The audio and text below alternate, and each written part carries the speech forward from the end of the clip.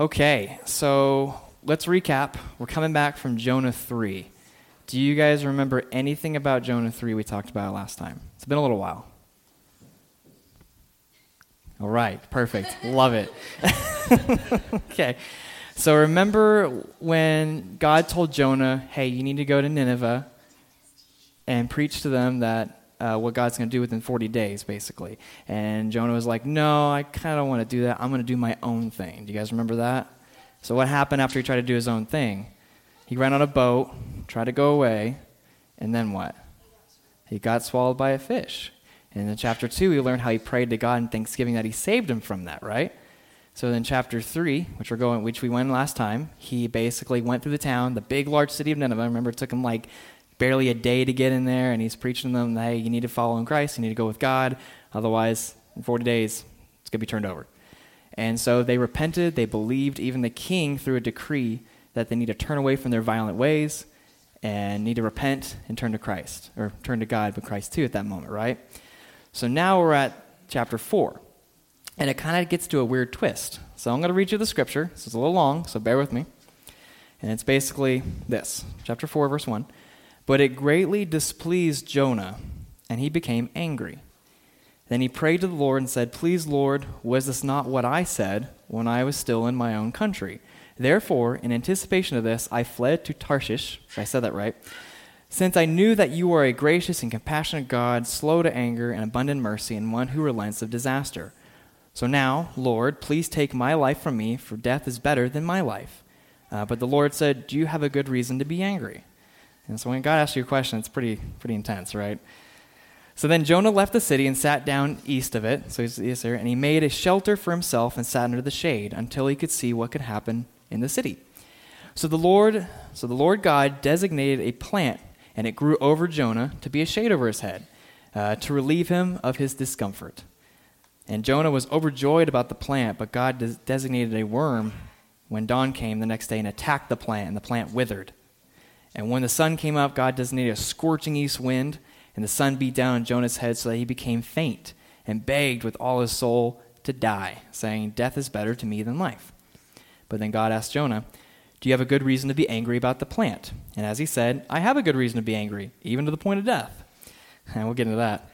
Then the Lord said, you have compassion on the plant for which you did not work and which you did not cause to grow, which came up overnight and then perished overnight.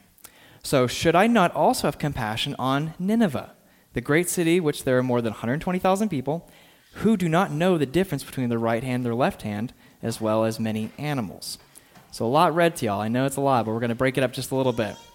So in the first verse, it said, but it greatly displeased Jonah, and he became angry. Why was Jonah angry about him going in there and people believing in God and trusting and repenting? Do you know why Jonah was angry?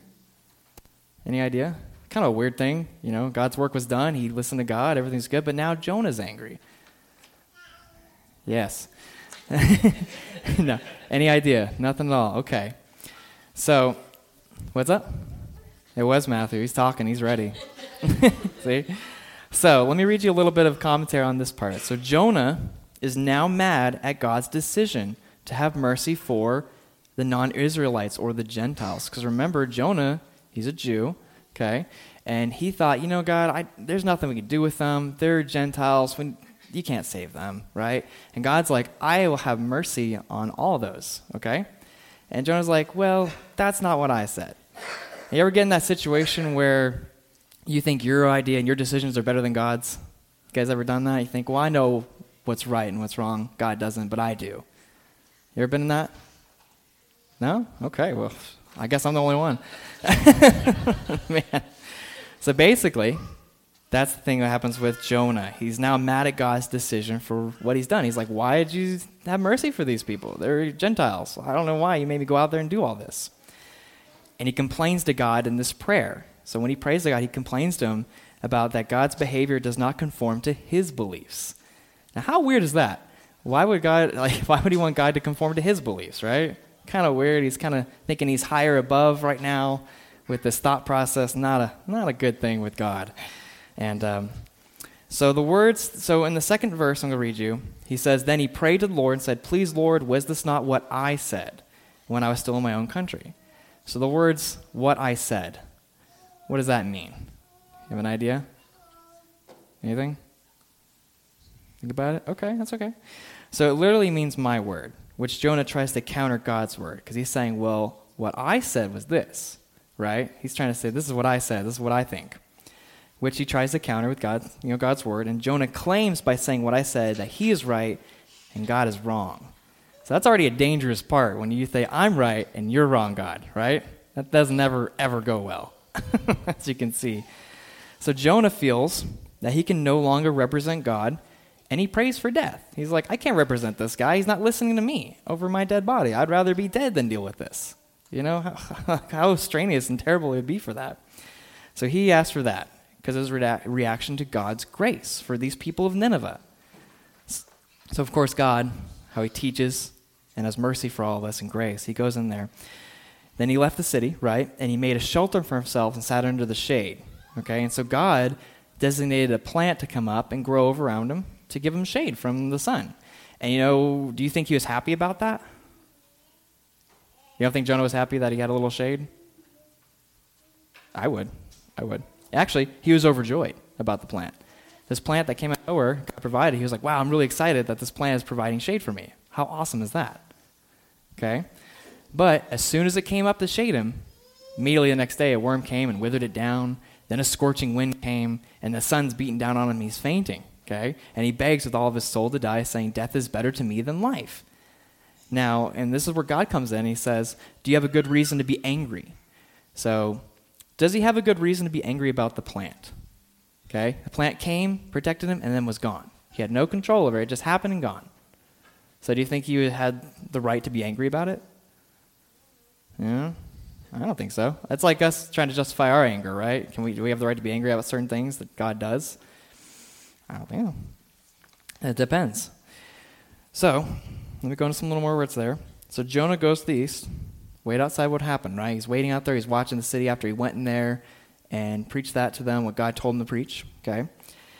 And now he was overjoyed that the sun wasn't beating down on his head as he was waiting there. But the next day, of course, God designated a worm to kill the plant, wither it away, and God allowed a scorching wind to hit Jonah. So now Jonah's getting all this, and the sun to beat down on him, and Jonah begged that death is better to me than life. So now he's wallowing in his own not liking it. But then God showed Jonah that if he can have compassion for this plant, because remember we read in the scripture right here, okay, I have good reason to be angry and to point death, and the Lord said, you had compassion on this plant for which you did not work and which you did not cause to grow. So he didn't do anything about it. He had nothing to part with it, which came up overnight and then perished overnight. Should I not also have compassion on Nineveh? Right? So God's saying, if you have compassion for this, why shouldn't I have compassion for the people of Nineveh, who don't know from their left hand and right hand?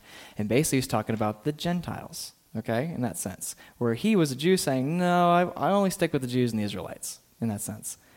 So God showed Jonah that if he could have compassion for this plant, then why can't he have compassion for the people of Nineveh? Ultimately, Jonah thought he was in the right and knew better that God shouldn't have mercy on those who were Gentiles or non-Israelites. And you tell God what to do, that doesn't go well, right? We know that. But God shows that he has mercy for all his creation.